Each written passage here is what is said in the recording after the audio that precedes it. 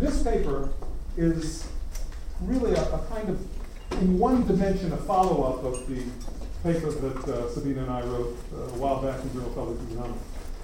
It's taking one of the measures and focusing on the properties of that one measure. What's it called, M0? Okay. And one of the properties of the measure is that it may not quite reflect inequality of a particular type. Okay? And so we're addressing that here. We're trying to respond to questions. Could we do something to put inequality into the measurement of poverty, much like Amartya Sen did with his paper, much like we did in our FGT paper years ago with the P2 measure. Okay? So that's kind of giving you a little bit of background on it. Anyway, there are two forms of technologies for measuring poverty. You've seen, of course, unidimensional measures, and this is kind of my standard way of introducing multidimensional, where you have a single welfare variable like calories. I mean, is it really a single variable? But almost, right? Or many variables piled into one aggregate variable, such as expenditure. Or you might have multidimensional methods, where you have many variables that really are not commensurate and can't be meaningfully aggregated. Okay? In terms of variables, you don't want to add them up beforehand. First, you want to look at deprivations. So this is sanitation conditions and years of education, for instance. Many variables also are left disaggregated on purpose because policy demands it. Even though you could aggregate them, you better not. Because you'll not be able to tell what's happening underneath and be able to respond to questions as to what is needed, say, in terms of food and non-food consumption. Recently, there's been a lot of demand for multidimensional stuff. Here's a bunch of old papers with old measures. Problem with those original papers that talked about multidimensional poverty, they were building up from FET typically, and therefore were requiring cardinal data, right? Because you're measuring gaps. And most data out there right now are really ordinal or categorical. So you get a lot of these sorts of data in poverty measurement, and therefore you want techniques that don't require too much of the data. Alternatively, if they deal with ordinal variables, they tend to yield methods that are just too darn crude. Like the head count. That's pretty crude. So, or they may violate, so the head count violates something called dimensional monotonicity, which says that if a poor person has a bunch of deprivations and then all of a sudden got another one, then it ought to be reflected in a higher level of poverty. So head count ratio, the multidimensional one, doesn't satisfy that clearly. Now, what does that mean? The second one refers to the fact that the type of identification that was being espoused to use with those measures, or with measures that are could be used with ordinal data, are either the union or the intersection approach. And those two extremes did things crazy. They were truly extremes. So you need something in between, and that's where we came around. Dual cutoff method, adjusted head count. We addressed some of these problems. We saw that it applies to ordinal variables, even categorical variables, satisfied dimensional monotonicity. You could discern, identification was somewhat discerning between, didn't have to be deprived in everything or deprived in nothing. It satisfies key properties for policy analysis, which include the decomposability property that we all know and love for over the years. And a second one that came to the forefront only with the multidimensional setting. Decomposability is generic, but by population. But breakdown by dimension, that's a different story. And the way that we could build up and break down and see gains in each dimension and gauge what's happening, it's really proved to be the difference between people wanting to use this and people not wanting to use it. I would say this is probably one of the key properties that has helped the methodology be applied. So there's a bunch of specific implementations I don't need to go into, you guys know. One possible critique, however, despite the fact it's being used and all that, is that, well, maybe this is insensitive to the distribution among the poor. And don't you think that FGC2 and all that, shouldn't we have something, a version that has sensitivity to the distribution among the poor? Well, there's two types of sensitivity. One of them is inequality, within dimension, a Coulomb type of inequality. Okay, and the problem is you need to have really some sort of cardinality to deal with that. But anyway, that's one form. And the second form is a kind of positive association across dimensions. So if I happen to have, I'm in poor shape and you're in better shape, and then I wind up taking one of my deprivations, you take one of your deprivations and give to me, then that could have an impact on inequality measured by Bourguignon across dimension, but it also might be something that impacts poverty through the same logic as Sen's original arguments, actually. So this is the arguments of Bourguignon, and a bunch of other people have talked about positive association as another form of inequality. One possible, I'm very sleepy, so sometimes I'll read the same thing over twice. Forgive me, but I'll try to be entertaining and make a joke of it, because it's going to happen. Okay, many measures satisfy one of these or both. For example, the adjusted FTT in Alkire-Foster satisfies this sort of transfer.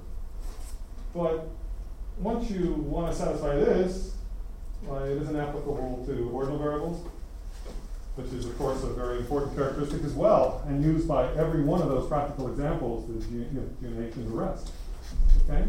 So we kind of want breakdown, and we kind of want to have ordinal variables. And we maybe like to have sensitivity to inequality. So this paper begins with the method that's applied, that can be applied to ordinal data, the adjusted headcount ratio, and asks, can M0 be altered to obtain a method that's both sensitive to distribution among the poor and applicable to ordinal data? The answer is yes. That should be simply yes, or simply yes. That's good enough. Means it's easy. The key is an intuitive transformation from unidimensional to multidimensional measures that's implicit in M0. It's implicit in the Mexican version of M0, and I hope to get enough time to actually let you know what that is. Tell me how much time is going on so I don't over speak. It's a transformation, by the way, that converts the targeted poverty gap into the standard. A targeted poverty gap is a measure which has two standards as two roles of poverty cutoffs. One of them is a cutoff to identify who's poor, the other is a standard to gauge how poor the person is. Those two don't have to be the same numbers. Consequently, if you separate them, you can get a targeted poverty measure, and we've talked about that and show how when it's applied, the targeted poverty gap is applied to a particular distribution, we get the standard M0 poverty gap into Mexico's version of M0. And it also obtains any number of multidimensional measures that are sensitive to the distribution of deprivations. So in other words, it's a very simple thing to construct ordinally relevant poverty measures that have a certain distribution sensitivity. And in fact, one for every unidimensional poverty measure satisfying the transfer principle. Give me the Watts measure, you've got the multidimensional measure that does the right stuff across dimensions. Now notice, Watts measure within one dimension. Implication across dimensions. Interesting. In particular, the multidimensional measure obtained using P2 or the FTT index can be viewed as a natural extension of M0 and builds upon M0 like P2 builds on P1. Indeed, P1 is intuitive and part of M0. It's one of the ways of thinking about M0 as a gap measure, except you're looking at breadth, not depth. Okay, however, we lose breakdown by dimension when we go to those measures. Is there any multidimensional measure sensitive to the distribution of deprivations and also can be broken down by dimension? I have convinced myself that there isn't, and believe that I have a classical impossibility result. I think that Sabina actually has the proof of the result. But I'm trying to write up myself my own proof because I have to convince myself that it's true. But we argued through it, and we believe that we can have one or the other, but not both. Consequently, there are trade-offs. Bottom line, we recommend using M0 and maybe an inequality measure beyond that. Okay, outline. Poverty measurement, dimensional transformations, impossibility of trade-off conclusions. Okay, poverty measurement, traditional framework of SEN. Who's poor? Identification or targeting. Aggregation step, how much poverty is there? Evaluation and monitoring. Typically uses poverty line for identification. Okay. Typically uses poverty measure for aggregation. All right, so you know all of this stuff. You're familiar with the literature, identification, aggregation. Example, we don't need to go into this, but you can tell that the headcount ratio is just a mean of a deprivation vector. The normalized gap vector yields the poverty gap as a mean, and square root gap, or FTT, is just squaring those gaps. Properties are listed here for the headcount ratio. Add in alpha equals 1, the poverty gap, you get monotonicity. 2, you get transfer. Okay. The poverty line actually has two roles, as I was explaining to you just a second ago. First, it's the separating cutoff between the target group and the remaining population. Also, in the aggregation step, it's the standard against which shortfalls are being measured. In some applications, it could make sense to separate those roles. Why not? You may be interested in the ultra poor. You may be interested in absolute versus a relative concept. And you focus on the absolute subset of those who are relatively poor. Okay? And I've just got to be talking about the hybrid analog of all of this. So there's a role for defining something called a targeted poverty measure. It has actually two cutoffs. One is the standard against which you measure the shortfalls, and the other is the cutoff, the targeted cutoff. Did it? Okay. And just to give you an example, suppose that we had incomes 7148 as before, poverty standard, and the targeted poverty cutoff, 123. Who is poor, identified as being this type of poor in the target group, just the one person with 1, not the previous person who had 4. Deprivation vector, you've dropped 1, therefore different numbering. The normalized gap, same thing, square gap. These numbers actually are pretty close to what they were before, so interestingly enough. Because obviously the person you threw out wasn't as poor. So target FTT properties, there's a bunch of properties with some preface here for the focus. You have a targeted focus axiom, which means that you're saying something about people beyond the target cutoff, which doesn't pay attention to their incomes.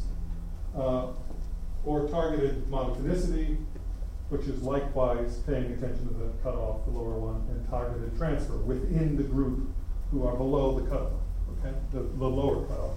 So you can alter those properties, you get the same kind of structure, just slightly different, and has interesting applications. Okay, so this is the idea behind it. Particularly helpful if different poor people have different circumstances and demand different policy. By the way, the whole idea of targeting, this could be discussed a lot more. You don't have to just use a poverty cutoff. Okay? You could have other identification structures that would choose a subset of the existing poor. And this is a really interesting discussion for research, topic for research. This is where the action is among some of the people at the bank right now. I know I've been talking to Michel Ocean about this and so on. Really interesting issues that are coming out. Okay, so how to evaluate poverty with many dimensions. Previous work tended to focus on aggregation. For the identification step, here's what happened. Problem, the first two are impractical, the last is intermediate, likely inapplicable to ordinal data. Okay, we know all of this stuff. AF methodology, we know all of that. Dual cutoff method, we know that as well. The idea behind the methodology, of course, is that you're poor if you're multiply deprived enough. So it's a focalized targeting, a separation of those who have deprivations, but not enough in those who have many deprivations. Example, you know this picture, and you also know the conversion of the matrix to a deprivation matrix, and then to a censored deprivation matrix, taking into account cutoff tables too. So identification is who's poor, k equals 2, you know these two people are, equal or greater. Now censor, that's what we do here. Ignore the deprivation of the person down here who isn't poor. Goodbye. It's not a priority for us, I'm sorry. So we get rid of those right now. The Ministry of Health, this is health, can focus on those people, but right now we're going to focus on the poor for the Ministry of Social Development. Of course, you can do the same thing for the gap measures and the censored, the squared gap with the censoring in evidence in the bottom row. Obviously, you need cardinal data for doing that. Aggregation gives you the whole class, which is given here as a mean of this matrix or that matrix or the previous matrix. So it's a mean of the respective censored matrix. Now that's just introducing the class that you guys know, I'm sorry. You have a bunch of properties you know from the paper, I won't go into them. Okay. Poverty measures with alpha greater than 0 use gaps, they require cardinal, I just repeated myself. So let's look at the adjusted head count ratio. Adjusted head count ratio is given by this, you know it as well as I do. It has a bunch of properties. I seem to be repeating myself. I think it's, you know, being on the plane and staying up all night and putting in the extra pages just to convince myself it's true. Different types of properties. No transfer property, no transfer property within dimensions or across dimensions. Requires cardinal variables, this doesn't. And therefore we might be able to say something. New property, dimensional monotonicity was a new property we introduced in our old paper. And I explained it already. Dimensional transfer is a new property which wasn't explained before, and essentially says that poverty should fall when total deprivations among the poor in each dimension are unchanged. Okay, just no change in each dimension. But are reallocated according to an association decreasing, rearrangement among the poor. That means that we're kind of fuzzying it up. There may have been a real dominance at one point, and now you're saying, okay, let's mess up the dominance and give a deprivation or attainment the opposite way. So that now you can't really tell as much who is better and who is worse. Okay? Adjusted head count satisfies dimensional monotonicity, but just violates this transfer action. Just violates its neutral limit. Okay? Are there other related measures satisfying that property? New measures. Idea, construct augmented attainment matrix. For the poor, replace deprivations with attainments. For non-poor, replace 0 with 1. Okay? Count the augmented attainments and create a vector distribution. Apply unidimensional poverty measure P to obtain this new type of multidimensional measure as a transformation of a unidimensional poverty measure and an attainment matrix going the other way around. Hypothesis, these properties are linked back and forth. So here we have the achievement matrix, here we have the attainment matrix. With zeros for those who were deprived. It's the opposite, if you will, of the deprivation matrix. And then you can count attainments, create this distribution, A. Apply a unidimensional poverty measure to that distribution. So here's a definition. B is the multidimensional poverty measure, K is the cutoff as we usually consider it, and there's some Z or Z which is going to be derived from K. P is the unidimensional poverty measure, yeah, K is derived. And I use this, there are other transformations. This is the simplest one when I'm using equal weight, across dimensions. Example, 4203, P is a poverty gap with weak identification, meaning that you're poor if you're less than or equal. It's the same original definition of who's poor. You have the poverty line or below. It's kind of weird, but that's how we did it, and I did it in my paper. K is equal to 2, Z equals 3. Then B is H times A prime, where H is multidimensional head count, and A prime is intensity measured as the number of deprivations beyond the cutoff. So if you know the Mexican example, this is Mexico. Okay, so apply the poverty gap, some details about whether it's greater than or less than for this identification, and whether it's greater than for the K cutoff, it is greater in the Mexican case. And you have Mexico example that comes right through this transformation. The properties of B depend on the properties of P. Poverty gap satisfies monophonicity, hence B satisfies dimensional monophonicity. A means you have more deprivation, fewer deprivations. So your achievement is up. Strictly, poverty would fall by the gap. So you get deprivation monophonicity. Lower deprivation, better. Raise them, worse. Same follows for a whole bunch of properties. Alternatively, you could do this all for targeted measures. Define B to be equal to P of the distribution, and then Z and ZT. Same sort of transformation. Example, if you have P being the poverty gap with strict identification, like we usually have in poverty measurement, then B is in fact the multidimensional head count ratio. A is intensity measured as the number of deprivations, and identifications weak. Should be the other way around, right? Greater than or equal. Okay? So that transformation is what's going on with M0. We're separating out who is poor and the standard against which you're comparing the intensity. It's D minus, some K, right? So that's what's happening here. It isn't the cutoff minus the lower G. Oh, give me just one more second. No, you have 15 minutes.